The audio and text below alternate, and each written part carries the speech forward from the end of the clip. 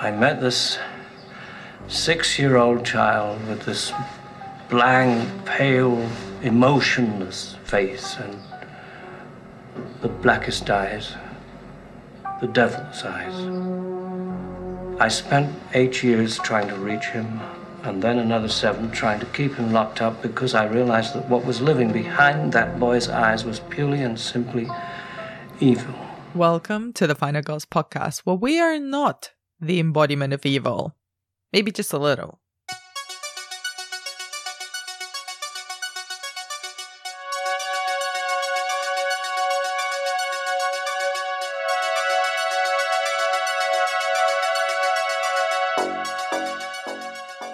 I'm Anna Bogutska, co-founder of the Final Girls Collective and your podcast host. If you're new to the show, welcome. In real life, the Final Girls put on events and screenings that explore the intersections of horror film and feminism. And on the show, we take a horror trope in depth and throughout a whole season, rip it apart, rummage around in its thematic entrails, and figure out why it works, if it holds up, and what it says about wider horror culture. Which is a long-winded way to say that basically we look at horror movies in depth. In this 4th series of the podcast, we are looking at teen horror, how it's evolved, and why teenagers, and especially teenage girls, make some of the most compelling protagonists in the genre. So we are going all the way from the original slasher films of the 70s to the most recent teen horror movies. But before we dive into our film this week, quick reminder, you can follow us on Twitter and Instagram at The Final Girls UK for updates, event announcements, horror memes. We also have a Patreon where you can support our work, get occasional bonus episodes if I'm not completely drowning in deadlines. And on that note, we are super pumped to announce that we're doing a live podcast recording. On the 20th of October at the Prince Charles Cinema in London, we'll be screening the original Scream from a 35mm print, and directly following that, we'll be recording our episode about that film. It'll be a crossover with my other favorite horror podcast, The Evolution of Horror, where Mike Munzer and myself will be joined by the fantastic Becky Dark on stage to talk about all things Scream. Basically, it'll be a night where Mike and I fight over Becky in public. Tickets for this are on sale now, and they're already flying, so if you live in London, do come along. I think it's going to be great. It's going to be really good fun. But back to the film today, we are covering one of the OG slashers, the film that confirmed and perfected a lot of the tropes that would become synonymous with the genre. The final girl, the unstoppable killer, the lurking danger in suburbia, the horny teens getting slaughtered, the completely absent parents. Even with all the remakes, reboots, and sequels, there is no disputing the influence and importance of John Carpenter and Deborah Hill's Halloween. If you're new to the show and have never seen Halloween before, please know we spoil everything about the movie pretty much from the very beginning. We also kind of spoil Halloween 6, but no one needs to see that really, so I wouldn't worry too much about that. Joining me on this episode is the fantastic Steph McKenna, and with her we talk about our love for Halloween, John Carpenter's music, everything the film did that proved to be so influential for decades onwards, and not sure how, but we ended up going full Valley Girl. And with all of that said, please enjoy our take on Halloween.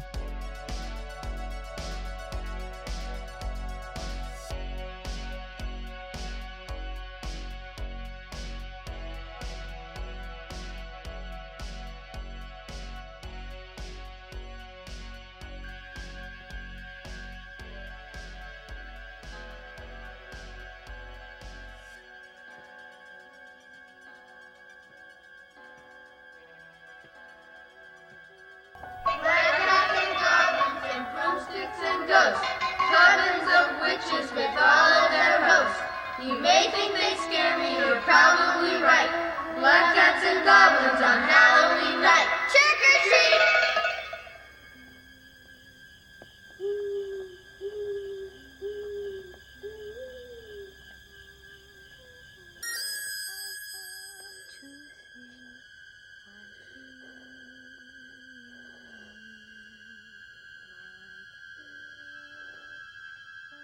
Steph, it's so lovely to have you back on the podcast. How have you been?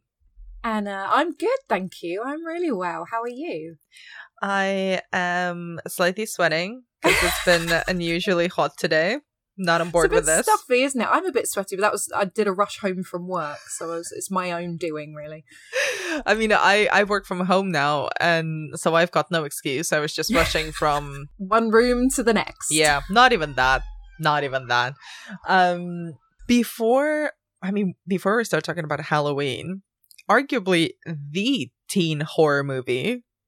Yes, with a capital T. In all of teen horror and in all of horror. Can you try and recap what Halloween is about?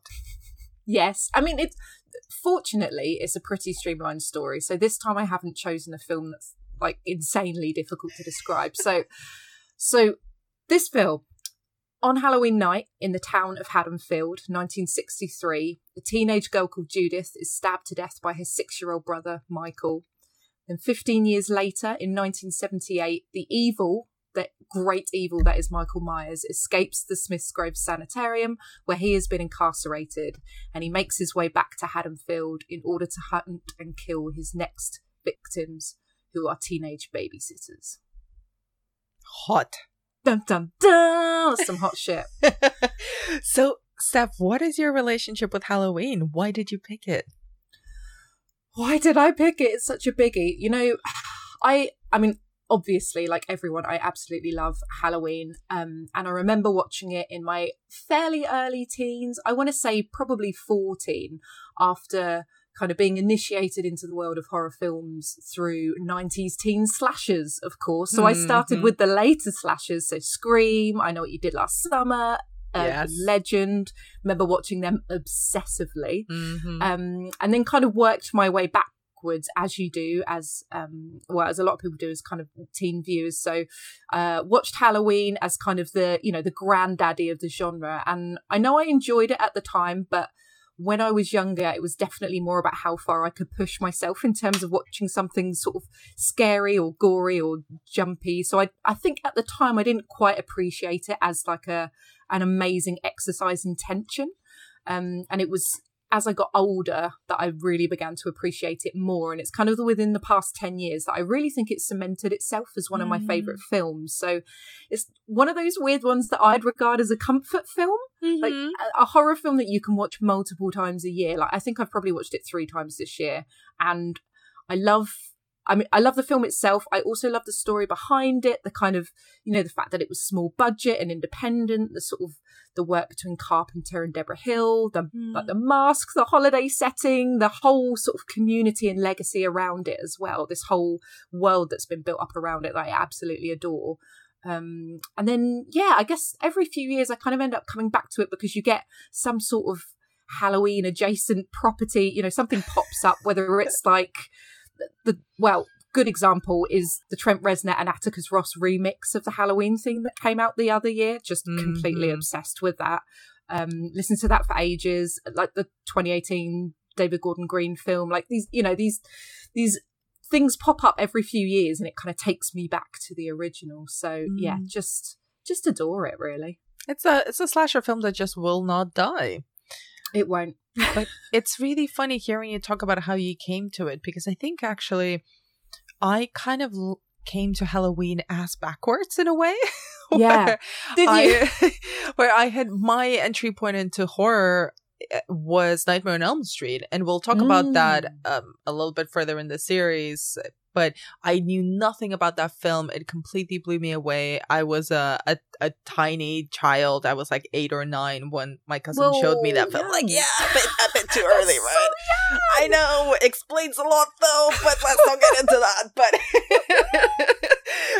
But Halloween, I think I actually, again, as a teenager, same as you, kind of fell in love with teen slashers of that time. Your Screams, all that stuff, love them. And obviously they take so much from this film, but I didn't know that. So I kind of saw the films influenced by Halloween before I ever got to see Halloween itself. And I think I actually saw some of the sequels before I saw the original. Yeah, that would you end up watching Halloween H2O. Yeah, totally. And I was like, oh, who the fuck is this? But, you know, when you're kind of seeing the worst versions of a true horror classic.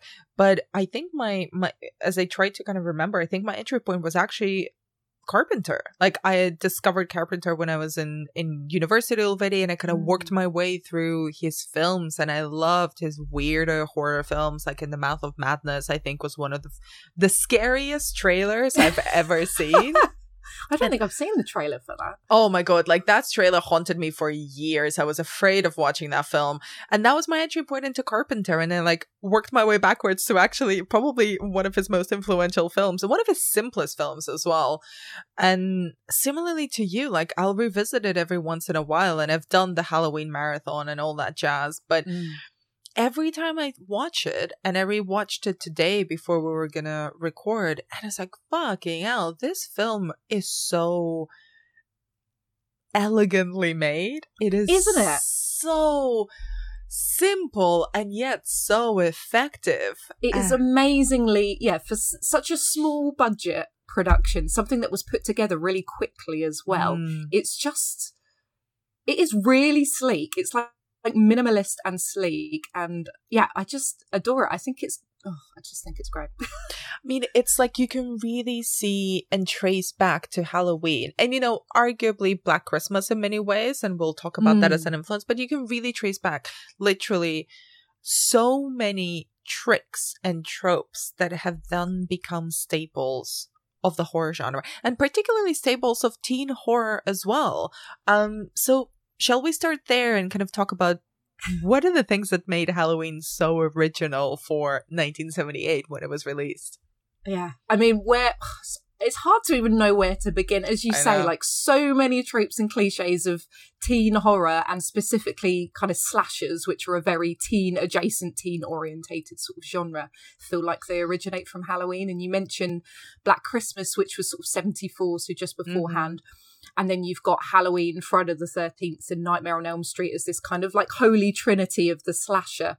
But yeah, with Halloween, I mean, firstly, you know, it's, as we kind of touched upon, Carpenter managed to do something so tense and disturbing and slick on like a shoestring budget, and managed to pump it full of kind of filming techniques and just like really original ideas that we've seen in, you know, films for like decades since. But for me, it's original because it placed teenagers and teenage girls kind of front and center of this story. So we spend time with Laurie and her friends. We get to know them as people and all of their concerns about school and cheerleading and sex and the dance and boyfriends and all of that kind of stuff. But they're also pretty feisty. They're kind of, you know, they might be studious and reliable babysitters, but they're also sexually active. They're smoking and swearing. So it's that kind of like the synergy between sex and violence that feels like a key aspect of the slasher and sort of teen horror in general. And also, you were mentioning, like, you can almost scene by scene with this film. It's like you're walking through a film of cliches, except they're not cliches because this is where they began. So you've got like the girl in the classroom looking out of the window, like Myers behind the washing line, and then disappearing when Laurie looks back, and like, you know, I'll be right back, like the classic lines that, you know, have been sort of reused and recycled in Scream and all of those kind of stuff. I'm trying to think of others, like the classic post-coital kill of kind of Linda and Bob, the wardrobe hiding scene. Like all of these scenes are like, if you saw them now in a film, you go like, oh, these have been done 1,000 times before, but this is where they originated.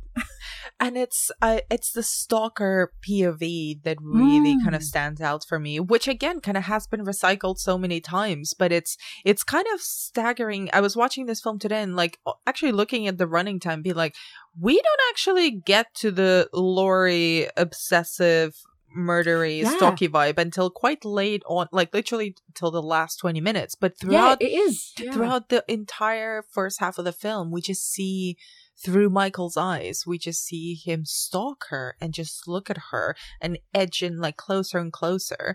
And you know, these kind of you know, these memes and videos that circulate on the internet, like on Instagram and TikTok, of where, you know, you look at like a dog or a cat and they're sort of far away, and then the camera moves a little bit, and then they're a little bit closer, and then they're a little bit closer, and they're just in your face, and they jump in your face.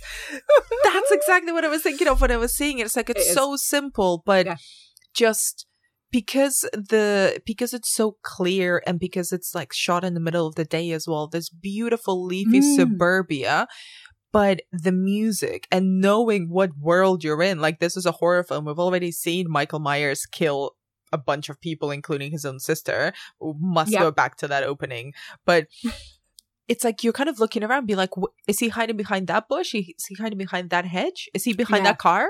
And you're kind of struggling all the time to see, like, where is he? And I even jumped today at the scene where you're kind of freaking out, being like, where the fuck is he? Where is Michael Myers? And then he just comes into frame kind of from behind you almost, and just stares at Laurie walk away. And it sticks so long on that shot. It's terrifying. It's like he was you. Like, you were watching her kind of from his point of view in a way. Yeah, the use of framing in this, and it's the point of view perspective, isn't it? Like, and the kind of framing, as you say, with you find yourself as an audience member searching every frame of this film to see where he is in the corner. It reminds me of, we'll talk about this, I'm sure, but It Follows is another film. Yes. It feels like it takes from this so much, because you're constantly watching everyone walking in the background, like, what is going to happen next? You're sort of on the edge of your seat, waiting for that kind of next jump scare. And for me with this film, it's not actually about the jump scares. It is that horrible tension. It's that rise and fall of tension the whole time, where you feel like you're being led into a dangerous situation, and then sometimes it kind of drops off. So, you know, there's the bit where Michael Myers is stalking the young boy, what's his name, Bobby, is it? When he's at school, he's kind of curb crawling him, and you think, oh my God, something awful is going to happen, and then he dries off.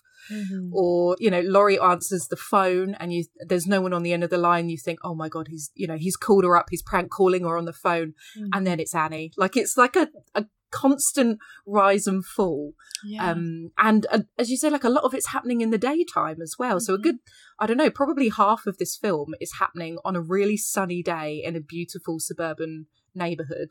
And these people are going around, you know, living their lives, and they feel perfectly safe and secure and happy.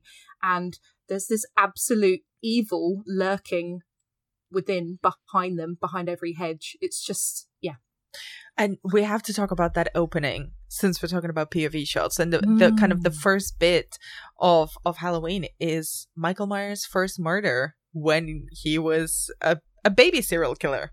He's a tiny, tiny boy. Yeah, and again, you jump straight into it. Like, this film is so, I keep saying slick. I don't mean slick, but, you know, within the first kind of 5-10 minutes, everything is laid out and established for you.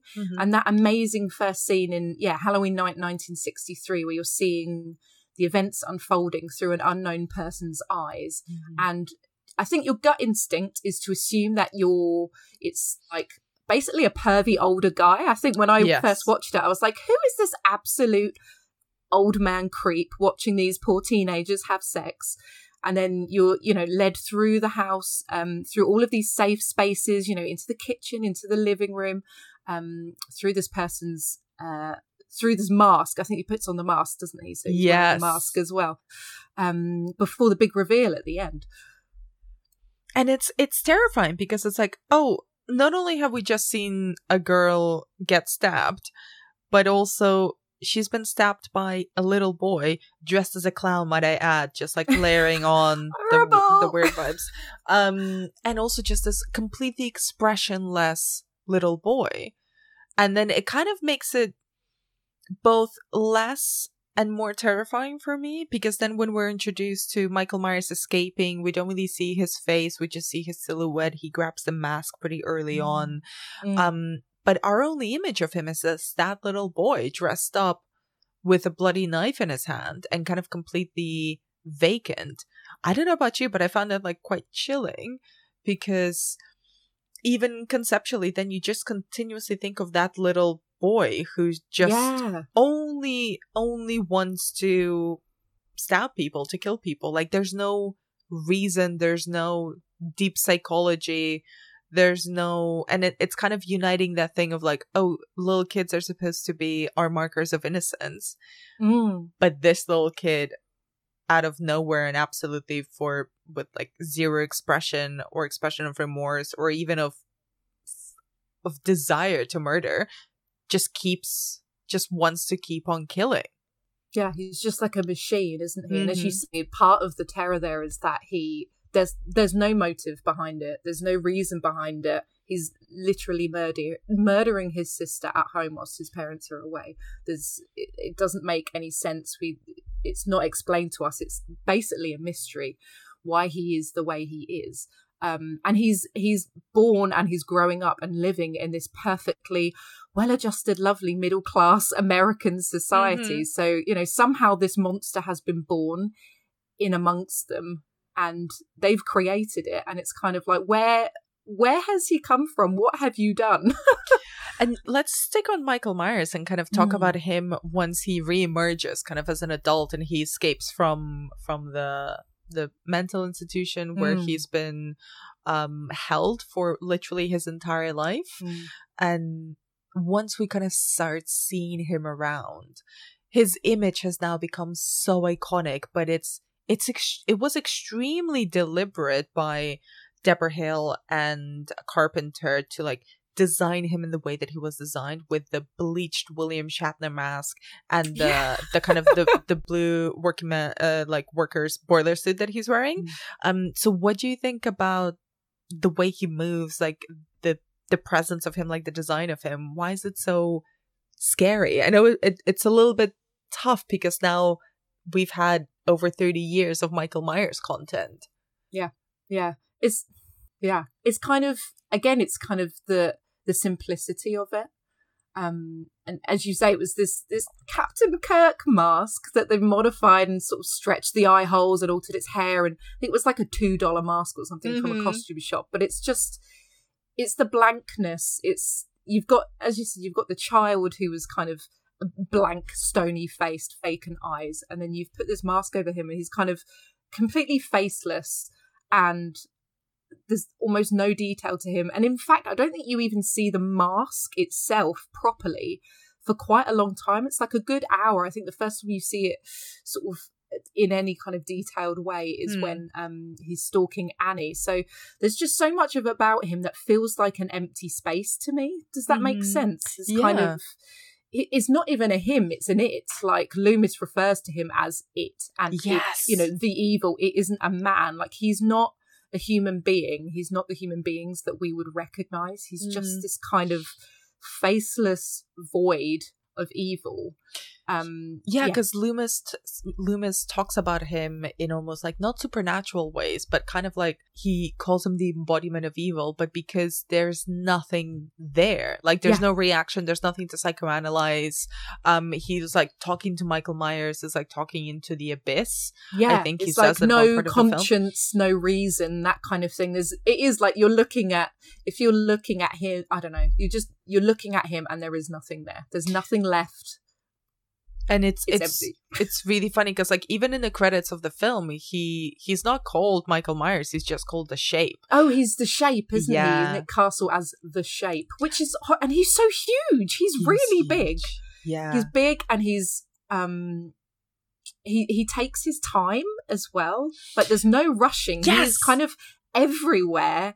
He is always there. He's always just behind you. He always manages to keep up, but he's not. He's not running after you. This isn't like a zombie film, like he's chasing after you high speed. Yeah. He's just a constant presence. He's always somehow slowly and casually gonna get there. It's slow, but it's relentless. And I love that you bring that up because like there's this scene towards the end where he's chasing Laurie and she's like rushing out of the house and she's trying to get into her neighbor's house as well, and she's rushing and running around like screaming her head off. She's pregnant, isn't she? And he's just leisurely strolling towards her, absolutely not a spring in a step at all. He's like taking his sweet time and still remains terrifying because even though he looks like he's not going to catch up, he slowly starts inching towards her, which is exactly the same kind of fear that It Follows uses as well, where it's like they move really, really slowly, but they just won't stop. So eventually they will get, because the victim or the person that they're trying to chase will have to stop at some point, but they won't. Right. Like you will tire out, you'll need to stop, or you'll run out of places to hide, and somehow it's that supernatural quality again, isn't it? Like somehow he's always going to know where you're trying to hide or where you're running to, and he's always going to catch up with you. I think I've creeped myself out a little bit now just talking about it. And I actually read that Nick Castle, who plays him in the film, was like, all the direction that he was given was go from this point to this other point, do this. Like there's no method acting on his part. Like I think both Hill and Carpenter deliberately tried to direct him in a way where he was as inhuman as possible, just functional and relentless, like some sort of weird killing machine. Yeah, you're right. Yeah, it is. Like it's his one mission in life. Doesn't need to eat, doesn't need to sleep. He just gets on with the killing. But, even though, like, I did want to ask you, like, there's so much faff, I think, made in the coverage of the Halloween franchise, and especially now because we're kind of, less than a month away from the new Halloween being released, Halloween Kills. And the latest thing, I haven't watched any trailers. I don't want to watch any trailers for Halloween Kills. I just want to watch the film. But I saw the headline of like Michael Myers is unmasked in the new trailer for Halloween Kills, and I was thinking, he was unmasked in the first film. Why is this a big deal now? Yeah, and I do find it really interesting, like how so many of the films make such a big deal about what's behind the mask, but I find that the moment where his mask is sort of briefly ripped off in this film, it really doesn't matter. Like, it adds absolutely nothing. Like, it's completely vacant underneath the mask. It really is, isn't it? I almost forget when I watch the film, actually, that there is a moment of unmasking at the end, because as you say, it's not really a big reveal. It doesn't matter. So I occasionally I forget that that's coming, and then it's like, oh yeah, she does pull the mask off at the end.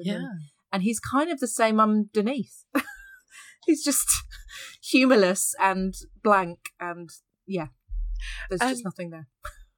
We've spoken a little bit about kind of like, we'll talk more about the films that it influenced, but can you see kind of influences from previous horror films that Carpenter has taken and kind of infused in Halloween?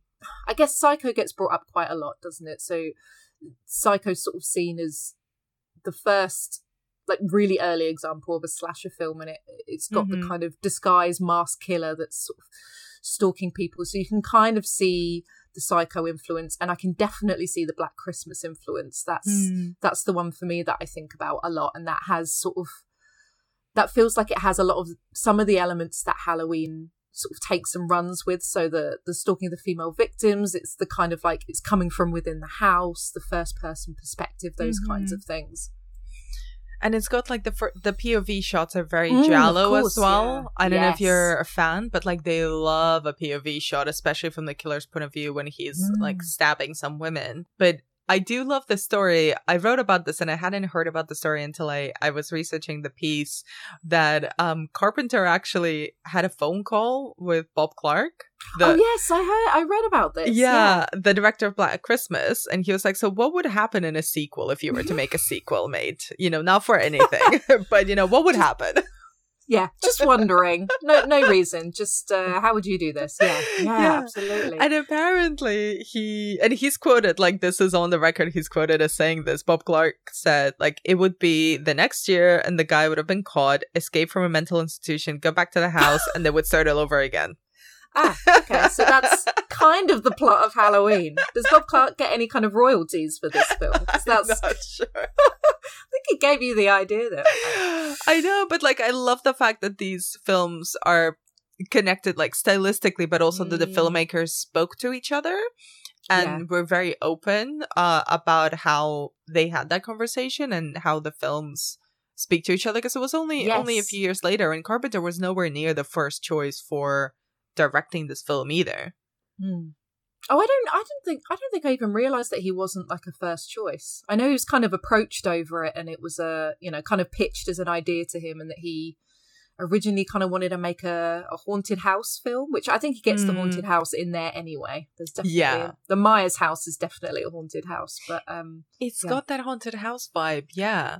But I do love the fact that Halloween never, well, in this film at least, we're not going to talk about Halloween 6 where the rooms and shit come up, but it kind of always skirts around the supernatural. There's nothing supernatural in it except, arguably Michael Myers, who just seems unkillable and unstoppable. Yeah, it's like the only way to rationalize what he's doing, saying like, well, there must be something supernatural about him because like someone can't be shot 6 times and then fall out of a window and then get away with it. But as you say, yeah, there's nothing overtly supernatural happening there, and there's no explanation for it.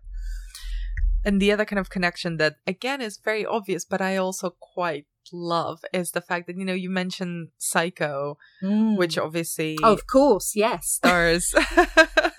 Yes, that's quite a big one, isn't it? It's quite a big one, yeah. But Janet Leigh obviously is Jamie Lee Curtis's mum, and she was a really big star at that time. So it was a really big thing that she had top billing in Psycho, and then was killed off after the first 30 minutes. Yeah, but Jamie Lee, this was essentially her first role. It's definitely her breakout role as Laurie Strode. What did you make of her? I mean, the irony kind of Laurie Strode being the final girl when, of course, her mother didn't make it through Psycho. Is, amazing. I mean, well, I should have mentioned the final girl earlier, actually, as one of the, huge, very important kind of classic elements of this film. I love Laurie Strode so much, and I think in many ways she kind of fits when you read like the early definition of what a kind of final girl is supposed to be, she does, in a lot of ways she fits that. She's kind of this, when we meet her, she's got her kind of school books and her cardigan, and she's kind of sexless in that she's not overtly sexy. She's shy around boys. She's very dependable. Like, she's the dependable babysitter. She's very mature. Guys think she's too smart to date. She's, this sort of really of her friendship group, she's kind of plain and sensible. She's the good girl from the friendship group. Like she's kind of made fun of by her friends for sort of, not being as sex obsessed as they are. Yeah, they're pretty mean to her. Yeah, I mean, there's poking fun, and then there's like really going to town on it. They are a little bit, they call her like the old Girl Scout, don't they? And kind of, they're poking fun. And you're right, like she does, I think like she pretty much establishes the blueprint for the archetype of the final girl. Like everything you've just said, kind of the weird and androgyny that kind of comes through in her name as well. The kind of sexless vibe, the fact that she's like the good girl from the group. And the other thing as well is like she's kind of not special except for the fact that she is the other sister of Michael Myers. Right? So she kind of needs to be killed, but she's also left for last. She's not the first one that he tries to murder, despite the fact that she's ultimately his goal. Yeah. And is I guess I was trying to think like, why is she, well, we do know later, obviously, like siblings, there is a connection there, but it's like, why specifically in this is she the goal? Is it because, as a boy, he killed his sister? Did he kill her because she was busy having sex when she should have been looking after him? And is that, coming into play again? Is he going after, the babysitters that are sleeping around and hooking up with their boyfriends when they should be looking after children? And she's kind of, I try and make sense of that. Or what a slut-shamey little boy. I know. But that's basically what it is. It's like weirdly psychosexual, but also, like absolute slut-shamer. But it is this kind of logic of like, is the final girl left because she's the one with the kind of, the moral superiority? She's not having sex. She's, not like her other friends who are like super loose and like hang, whatever. But at the same time, Laurie isn't having sex, and she is, mature and dependable and intelligent and pretty savvy, but she's also smoking weed in the car. She's got her eye on a boy. Like, she does think about things like that. She's just got a lot on at the same time, but she kind of, I don't know. She's not for me, she's not entirely a good girl. She reminds me of me when I was younger. In that I was like, I do actually want the boy, but, you know, he's just not looking at me. And, you know, yeah, I am, you know, I'm pretty studious and but, you know, I've got other stuff going on as well. I just haven't quite had the opportunity for it yet. But she's also got that thing where, similarly to Michael, like, she's the perfect counterpart because she is resourceful and relentless. Like, she just keeps going. She just keeps going. She just keeps running. And, like, we kind of have to talk. I mean, Jamie Lee Curtis has been a long-standing fave of mine. This is definitely not the first film I saw her in. But every time I revisit her sort of work in horror, there is such an earnestness that comes through. Like, obviously she's incredibly young in this, so she fits this kind of late 70s teenager aesthetic and vibe perfectly well. And as Laurie develops as a character, and I love her in Halloween 2 as well, like, she does build on Laurie and everything that happens to her. So I think she, even from the first moment we see her, I never get the sense from Jamie Lee that she ever approached this role, or this film in particular, with any sort of derision towards genre or the role. It was always like with kind of the utmost earnestness about whether they're to do, and why Laurie is kind of, like you said, there's nothing really super special about her, which I kind of love. She is kind of marked by Michael Myers, but she didn't choose that. She just wants to go about her day, do her work, get the boy, smoke some weed, like, be a teenager. All this, like, massive slasher trauma that's inflicted upon her.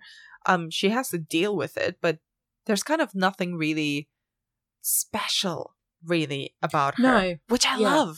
Yeah, exactly. And the film really does spend quite a lot of time with her, getting to know her. Like, we've got all of those scenes where she's moving around the neighborhood, talking to her friends, you know, dropping off her dad's keys. Like, we really get kind of like quite a built up picture of her as a normal teenage girl. And yeah, and as you say, like, as time goes on, she has to put her kind of resourcefulness and her savvy to the test. She's kind of, and she builds as a person and becomes a stronger person. But she definitely didn't set out on this path. Although it sounds as if, you remember the bit where she's in the classroom and they're doing a lesson. I mean, two things actually in that. She's able to stare out of the window and pay absolutely no attention, but when the teacher calls on her, she knows the pitch perfect answer, which I'm always like, damn, this girl's really clever. That was me in high school. I was like, it? Absolutely paid no attention, but I'll always have the answer. You always got the textbook answer. Well done, sassy. If I was a teacher, I'd be like, God damn it. Oh my God. How did you do that? Try and catch you out. I used to do the most horrifically obnoxious thing. Oh, you little shit, did you? I was a little shit. I used to have like quite long hair for most of my childhood and teenage years. And I'd like hide one single earbud up my shirt and through my hair and into one of my ears, and I would just always be listening to music while the lectures or the classes was on. Oh my God, listen to music but also able to answer every question that was thrown at you. Cocky little shit. Anna, you're too cool. That's like, I love that. No, I was a little shit. That's what I was. You little shit. No, but you're pretty smug about it. I could tell. No, I think that's good. My other point was that they're in that conversation, the lesson, they're talking all about fate and how people are brought together, and it's fate that they're brought together. So yeah, again, there's almost like a supernatural kind of these two people being brought together, and you know, there's nothing that Laurie could have done about it because this was just destiny for her. Sorry. That's true. So she is kind of special, but in a way that she doesn't really want to be. No, exactly. You mentioned at the start that you love as well the story about how it was made. What about it like stands out to you? I don't know. I think I've got a soft spot for the fact that it was like a really as you say, it was like Carpenter was kind of a big sci-fi fan, big Western fan, and he was asked to make this kind of low budget, quick win horror film about babysitters, being menaced by a stalker. And I really like the fact that he agreed to direct this film only if he could have kind of full creative control. So, writing, directing, scoring, everything had to be on his terms, which I kind of really love. He made it for like a tiny amount of money, and his relationship with Deborah Hill as well, I really liked. So he was dating, that was his then girlfriend, Deborah Hill, and she spent a lot of time working on like the script for the dialogue for the teenage girls in the film, so which I think really comes across. Totally, yeah. So she I think wrote the original story, and like did all the dialogue. And I think Carpenter was kind of incapable of writing for teenagers or teenage girls. I don't know girls. Yeah. I don't know girls. Fair I'll enough. do Loomis. You do, yeah. Yes, I'll do the creepy therapist who's obsessed with this man child who loves to stab people. You do the normal people.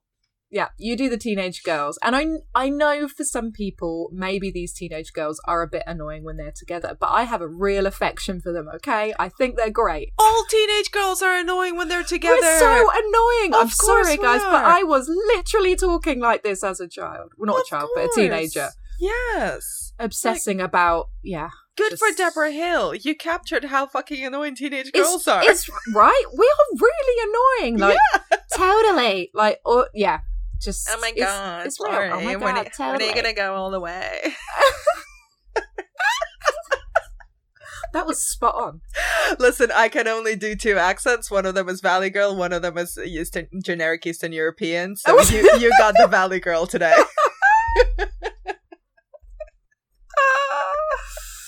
Oh, it's flawless. Let's do the rest of the episode in our annoying Valley Girl, teenage girl God. voices. Laurie. I saw Michael Annie. looking at you. Oh my god. Laurie, I think he really likes you because he really has been stalking you for so Oh my long. god. I can just hear the listeners just drop off, be like, Like, oh, I'm turning out. the volume down, like, no, fuck this. This is... We're just demonstrating how annoying teenager girls can be. Listen, I'm I'm obsessed with teenage girls. I just think teenage girls are the best, okay? They are the best and super annoying. 2 things can be true at once. I think it's true. Please, you were talking about Deborah Hill. Yes, what was I saying about Deborah Hill? She wrote the dialogue for the teenage she wrote girls. That's basically was my point. I really like that. I like, I mean, I'm sure we'll talk about the music, but again, I love that he composed the music himself. And again, it feels very minimalist and kind of, I just love the way this came together and that it was like a small budget kind of seat of the pants, done in a few weeks kind of thing. It's kind of like one of the, I don't think it gets spoken about as a low budget indie horror, but that is effectively what it was. And it's like one of the most amazing examples of what can be achieved with very tight direction on a minimal budget. Like, there is not a single wasted moment in this film. And crucially, every single shot and every single element of the way that everything is framed and shot makes complete sense and adds to the overall dread without having to really, rely on special effects or massive kill scenes. Like, the kills are fairly box standard. Like, I think Nightmare on Elm Street is much more visually inventive. Yes, it's but this is inventive, yeah. formally very precise. Yes, you're right. It cuts like a knife, like a Yes. stalker's knife. It does. You're Oh, right. well It's kind of. done. Thank you so much, so much. No, but you're right. Like, all of the elements come together, and they are all fairly. I'm not stripped down, but I keep saying minimalist. But it is. It's kind of. It is. It's like the slotting together of the filming and the music, and all of these elements combine and work so perfectly together. And in a tight 90 minutes, we've got the overall structure of the film kind of as I mentioned before, you get like all of the backstory within kind of 10-15 minutes. You know, like everything's laid out in front of you. You know what's happening, and it just allows the tension to build throughout basically one day. It's kind of that one day in Halloween, isn't it? So just the daytime through to the evening, just, I don't know, it's just perfectly tight. And as you say, there doesn't seem to be a moment that's kind of wasted. And and I wanted to ask as well, kind of on that, we've spoken about the films that it kind of takes from, but where have you seen the influence of Halloween on subsequent horror films? Well, I don't know if you've heard of a film called Scream. Oh, I don't think I have. I think I might have to look it up. How do you spell Scream?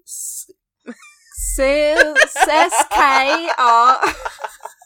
No, I mean, that is a bit of a jump because obviously we had Friday the 13th and Nightmare on Elm Street quite soon afterwards, didn't we? They were only a couple of years afterwards. So they're, as I said before, they feel like the kind of the core, they're like the holy triangle of slashers. But then we've got that whole other cycle that kicks off kind of in the 90s, which are much more kind of self-referential and feature well-known actors. And that's the cycle that I got really into as a teenager. And you've got I Know What You Did Last Summer and Urban Legend. And they seem to draw, I mean, so much on this film. But then we've also had films kind of recently, like It Follows, which we mentioned, David Robert Mitchell, which is 2014, which feels like the most Halloween-esque. I mean, it's one of my favourite films of the last kind of like, I don't know, 15 years or something. I absolutely love that film, but it just feels like a complete homage to Halloween in terms of the setting, the story, the music, everything. And what was the other one I was thinking of? House of the Devil as well, the Ty West film. That feels like it's very influenced by this as well. But I mean, I think the key with Halloween really is that it showed that filmmakers and studios that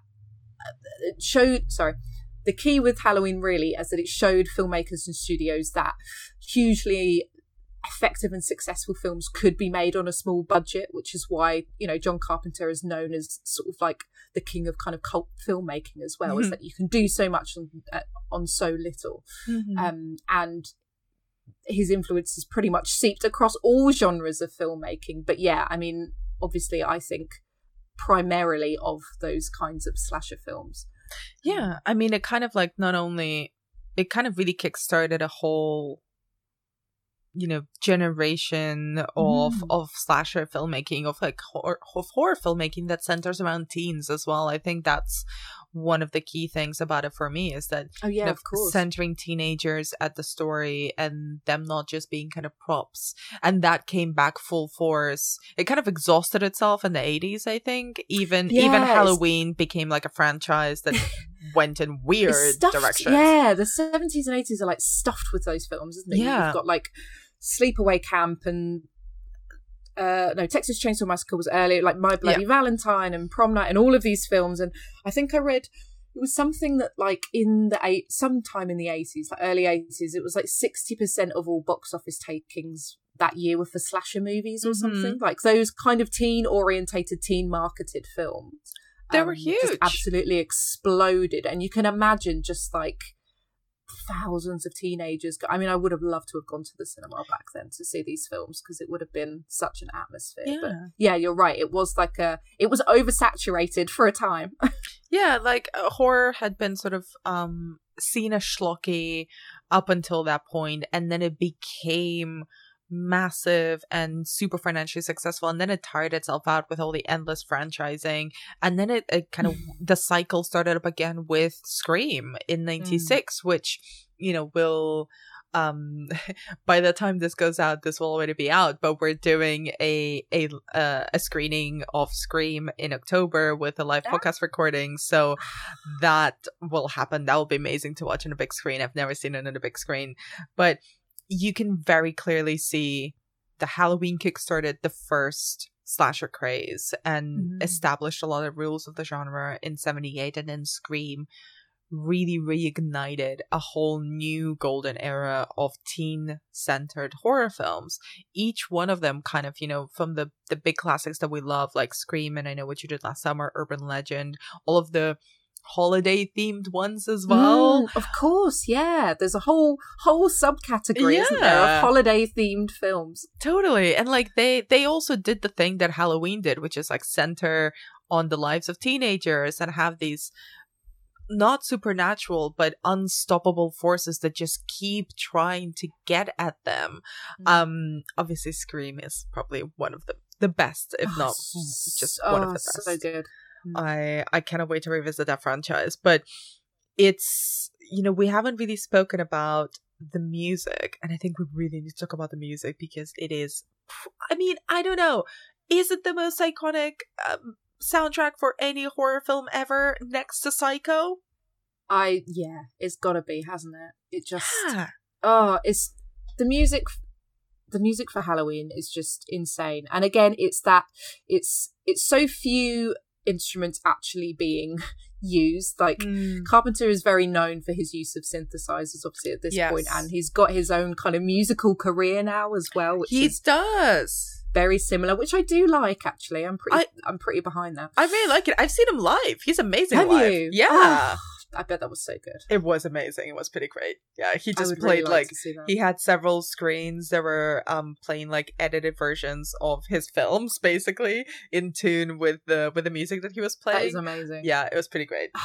Yeah, he's a great musician. He really is. I think he grew up kind of, listening. I think his father was a musician or a professor or something. So he spent a lot of time, around music, and he composes and performs his own music. And this, I think I read that the music for Halloween was sort of inspired a bit by Suspiria and The Exorcist, and also maybe Psycho was mentioned as well. So he sort of cited those as kind of influences. But the opening, the main theme, which I'm not a musical expert at all, so I can't even begin to explain the structure of it. It would be very bad. But it's that kind of, there's like a 5/4 meter that's really, it's like very, very distinctive, but doesn't feel right. And it's also the constant whirring percussion in the background. Do you know what I mean? It almost sounds like an air conditioner or something in the background that's like constantly chugging. And that, if I tune too much into that, it actually makes me feel quite anxious and sick. Like it's almost like it mimics Michael Myers in that it's never ending. It just keeps circulating round and round and round, and it just really seeps into you and is terrifying. But yeah, introduced this kind of idea of a killer having a theme tune as well, which I really loved. And then of course the rest, you've got this kind of piano melody and the synthesizer that's used you get these really effective moments, like in the opening when the light goes off at the opening. Judith turns the light off in the bedroom upstairs, and you get that kind of like all is silent, and then that like jangly synthesizer suddenly kicks in and makes you jump. And the music is so closely tied to the tension in this film. And I know that John Carpenter had said at some point that he had screened the film and it didn't have the music with it, and I think Deborah Hill had said that it didn't scare her at all. And it was only adding the music back in that kind of saved it and made the film scary. So it's so closely, the effectiveness of this film is so closely tied to that score.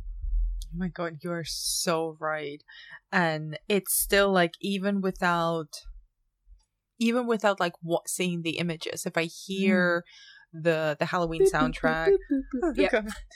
First of all, I started doing a very bad like synthesizer imitation, like John Carpenter. I was just doing that. How did you know? Great podcast content, Seb. But just imagine us doing a John Carpenter imitation playing the synths. That's what it looks like. But obviously much younger, much hotter. Just two Valley girls playing synthesizer over here. Exactly that.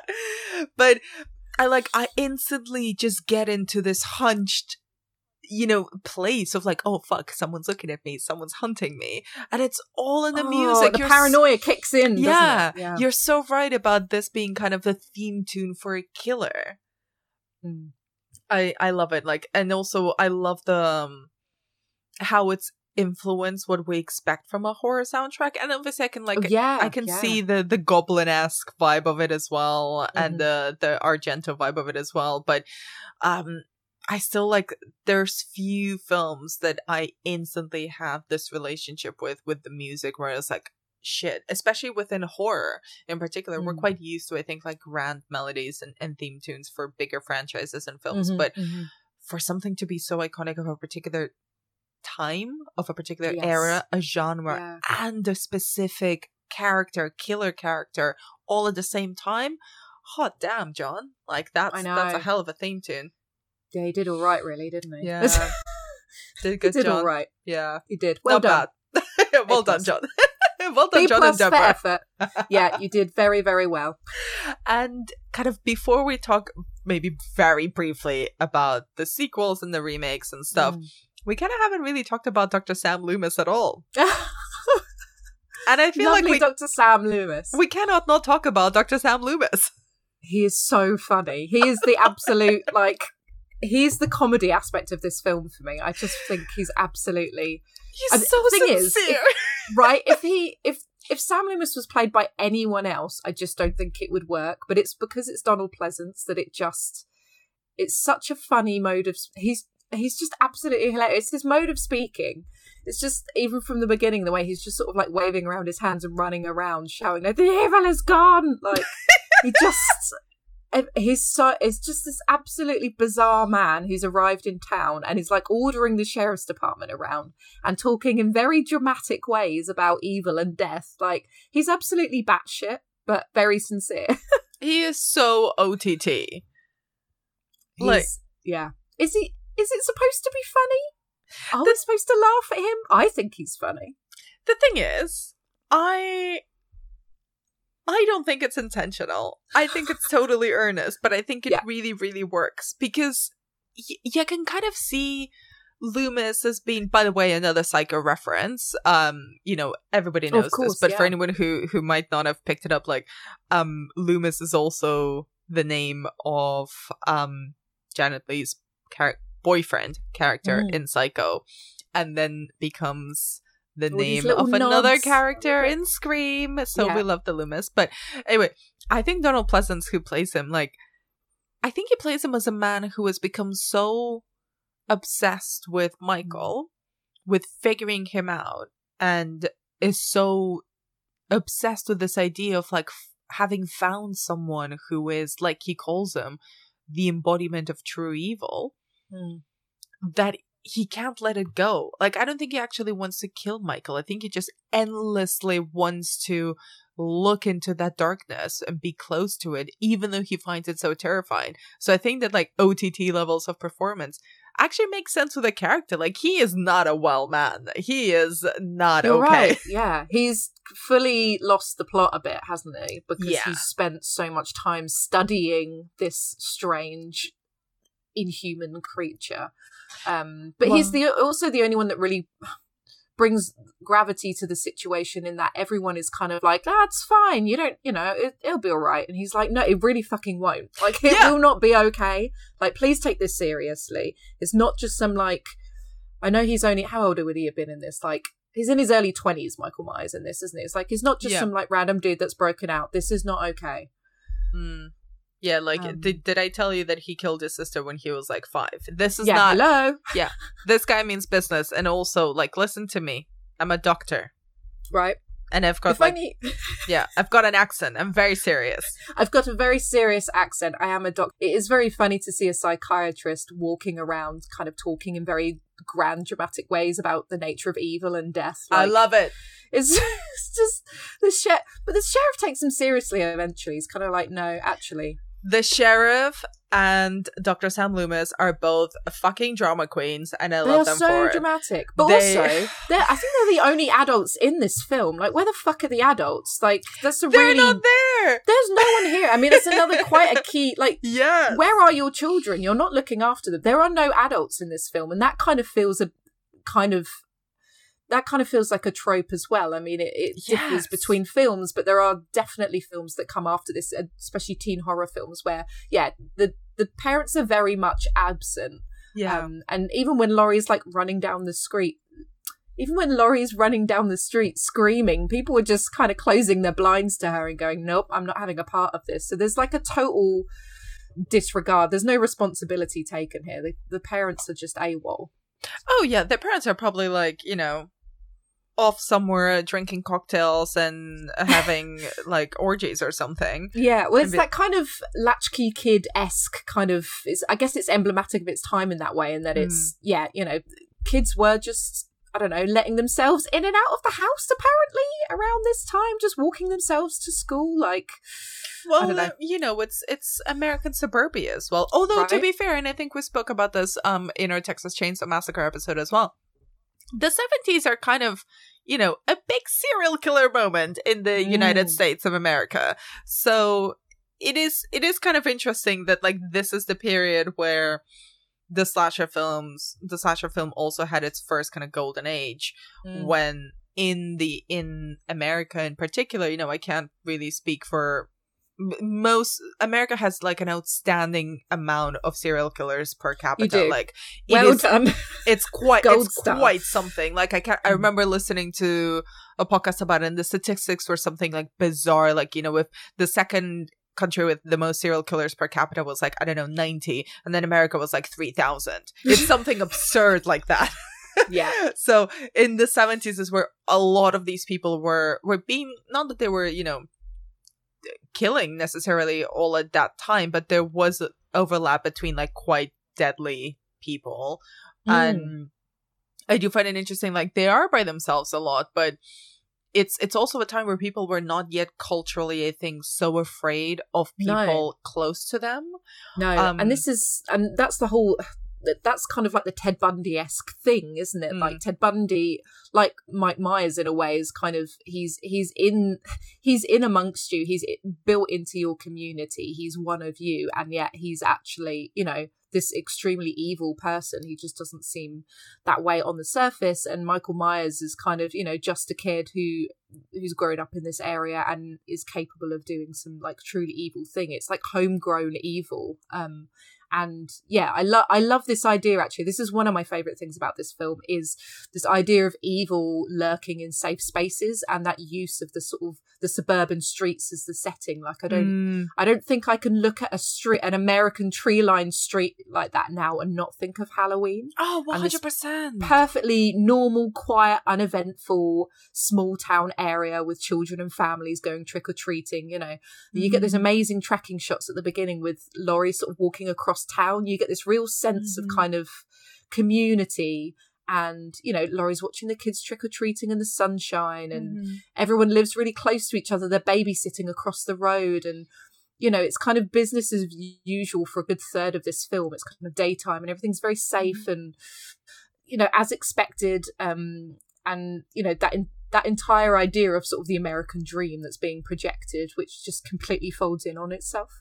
Yeah, and I love that idea of kind of danger lurking in suburbia and in the home, because it's really quite menacing and it's quite insidious.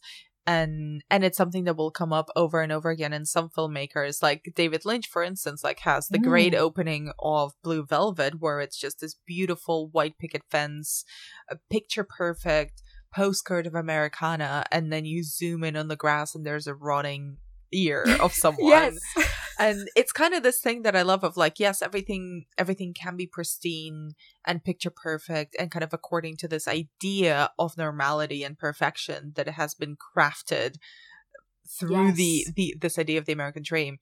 But then there's this danger lurking in plain sight, and because you're too obsessed with maintaining this idea of Americana, you're not seeing the danger that's kind of right in front of you, right behind you in this case. Yeah. There's that parent that literally closes the curtains or whatever on Laurie screaming. It's like, no, we're not facing this. Yep. This is like, no, this is ruining my perfectly manicured front garden. Like, I can't be dealing with this at all.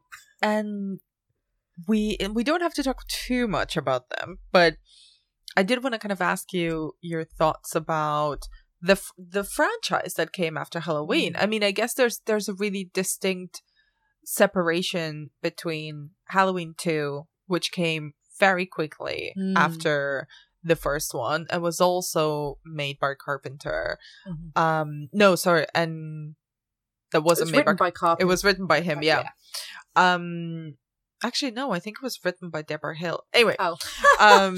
Anyway, there's a really distinct separation between like Halloween 2, which wasn't directed by Carpenter, but it did have Deborah Hill involved as a writer and as a producer, and kind of picks up directly after the ending of the first one. And then like Halloween 3, which is a completely different film, and there's like witches and stuff involved, and then the franchise really began, and it got really fucking weird.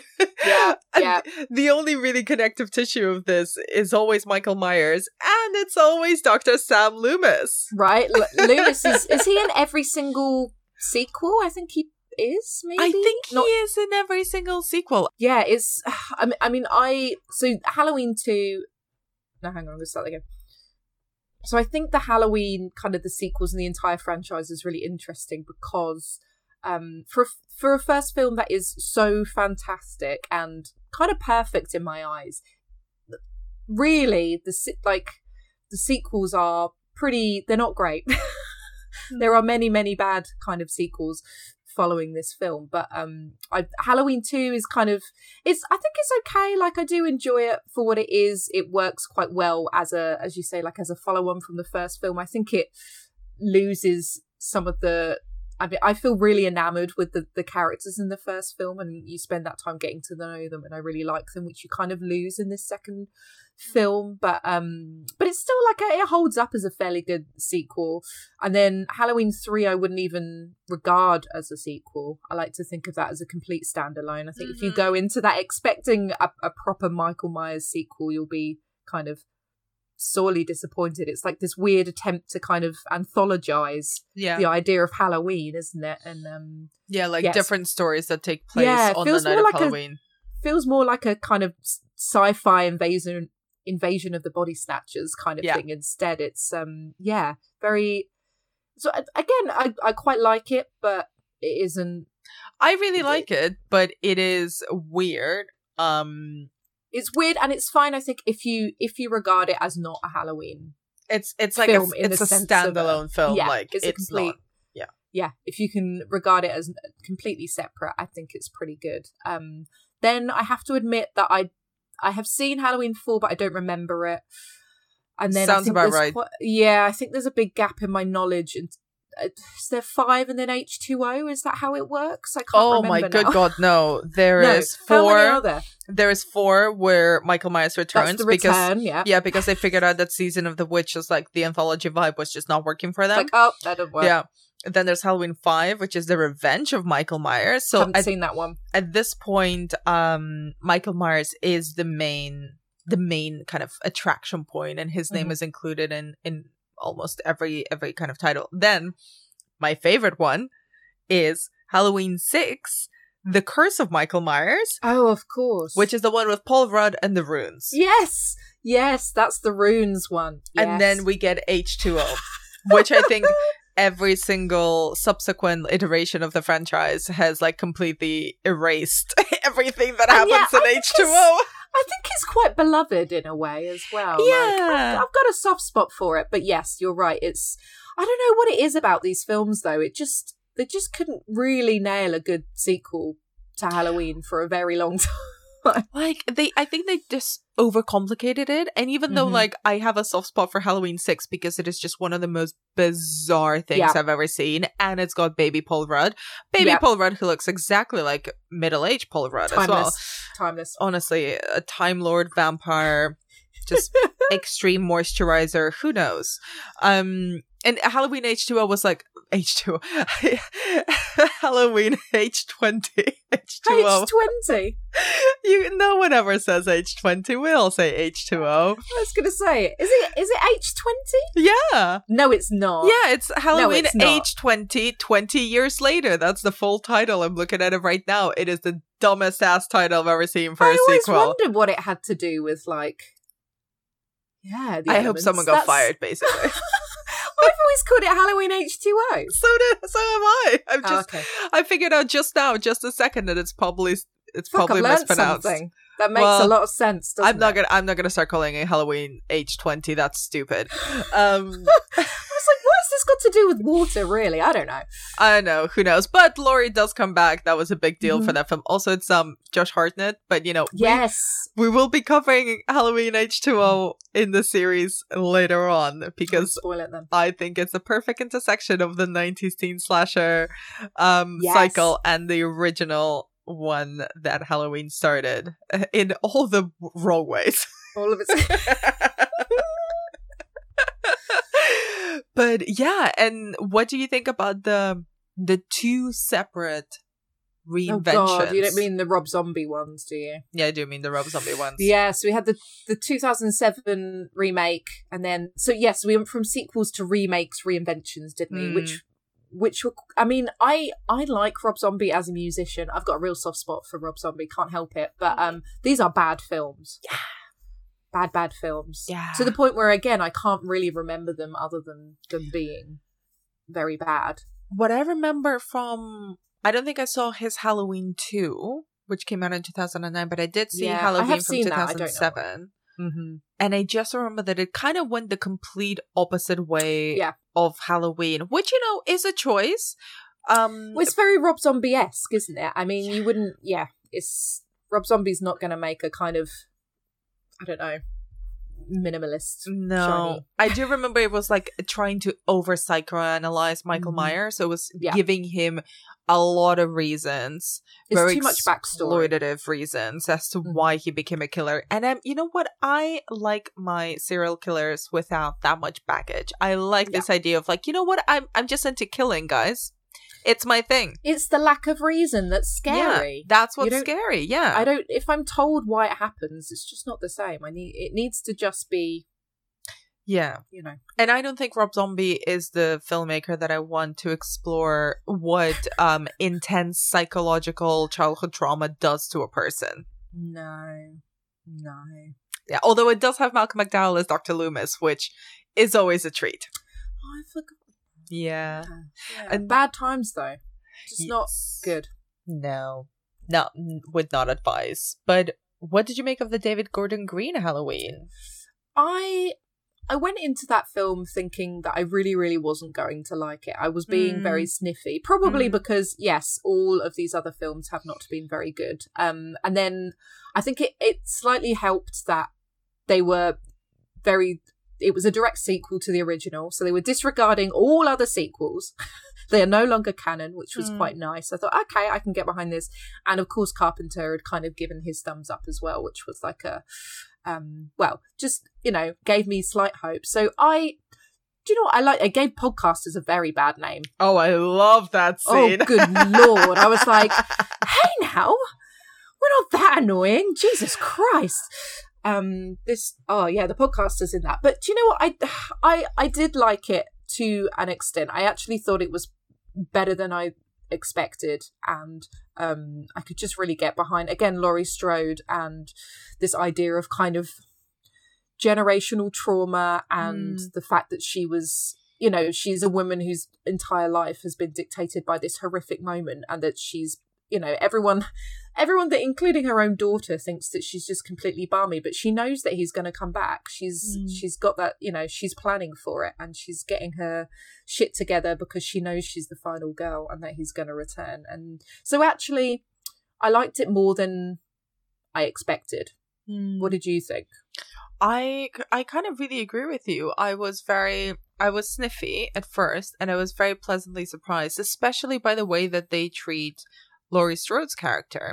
Like the basic premise, as you mentioned, it kind of disregards all of the previous sequels, and it kind of picks up almost directly from the first two films, and it's all about Laurie and Michael. And what I really loved is that you really see the intense baggage that it's left on Laurie, and how it has affected her own family, her relationship with her daughter, her relationship with her granddaughter.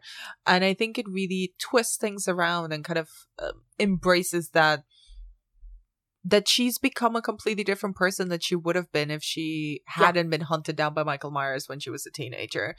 And it dives into that. And I love that. Like, I love that respect for what the original was doing, and kind of the filmmaking aspect of that. And it was updating it, but kind of not really forcing Rob Zombie has a style, and he forces it on everything, whether it makes sense or not.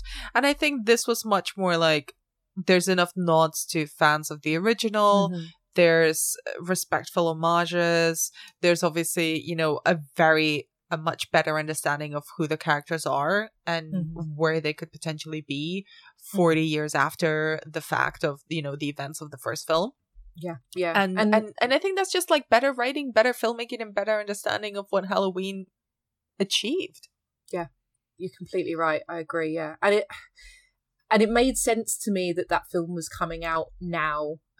It felt fitting. Like, I hate to stay in the wake of sort of, like Me Too movement or whatever, but we are having more open conversations about like the way women experience violence from men on a daily basis, and this idea of kind of inherited trauma and the way that victims, their whole lives are affected by these things. So it kind of, I don't know, it felt like a good time for that to happen as well. Does that make sense? Yeah, absolutely.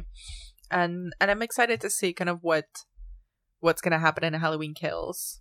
Yeah, me too. I'm really interested. Again, I feel a little bit, I don't know, I should feel reassured, but I'm not entirely sure. I do find it interesting, actually. I was thinking about this the other day, that, I mean, obviously we're very aware of the final girl trope now, and we've kind of moved into this space where it's being subverted and changed to kind of reflect today's, social climate or whatever. But we've had like more examples recently, it feels, with kind of like Fear Street and Ready or Not of the final girl resurfacing. And also a thing that I've noticed is that the final girls become really popular in fiction at the moment with male authors. So we've had like Final Girls with Riley Sager, Last Final Girl, Stephen Graham Jones, the Final Girl Support Group by Grady Hendrix. I mean, I haven't read all of those, but it was just it's merely an observation that it's interesting that there's a lot of like male authors at the moment writing about final girls. I find it very curious that you bring that odd, up, isn't it? Because I've only read one of those books. I've got the Grady Hendrix books on my like wish list that needs to arrive at some point, or I need to buy it at some point. But I do feel a little bit iffy because of that. Because of the fact that it's always male authors. It's all men, isn't it? Which I was kind of like, and I mean, the other funny thing, but I actually, as writers, those three writers that I've just mentioned, I have read a lot of their work and I enjoy their work, but I still find it a little bit odd that they are all deciding to kind of play on this final girl trope at the moment. So I don't know. I can't comment much more. I just found it interesting that I do find it interesting as well. It's something I've observed too. And actually, when I read the Riley Sager novel, which is just called The Final Girls, I believe I was under the impression, and I believe the idea when it was being promoted at the time, and I think this was like 2018, something like that, was that it was a female author. Oh, interesting. So I think originally I he was writing in a pen name, I think.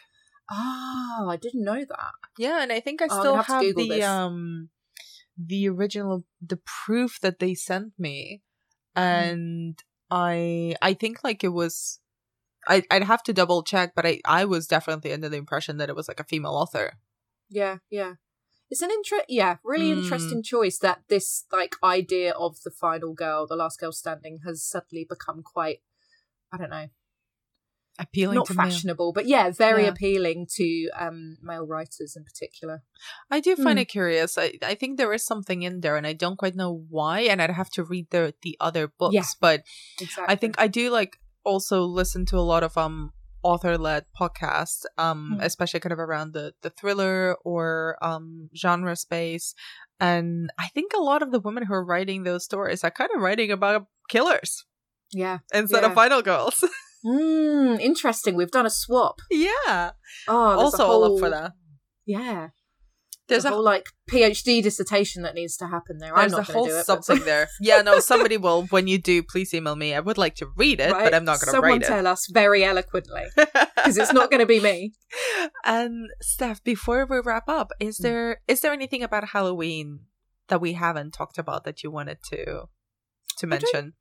I don't think so. Just that, I mean, surely everyone has seen this film by now, but I just, I think if you haven't seen it recently, definitely go back and revisit it, because every time I do, I find something new to be quite impressed by, and I just have so much love for this film.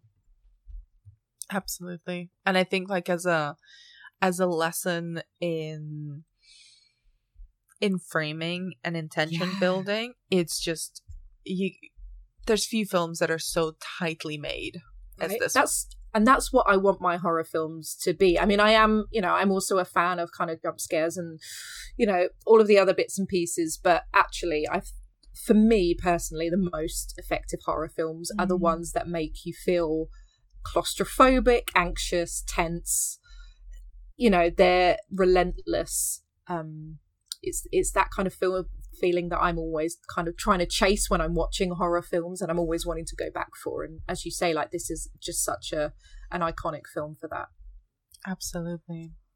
Steph, thank you so much for your time and for your insights on Halloween. And where can people find more of your work online?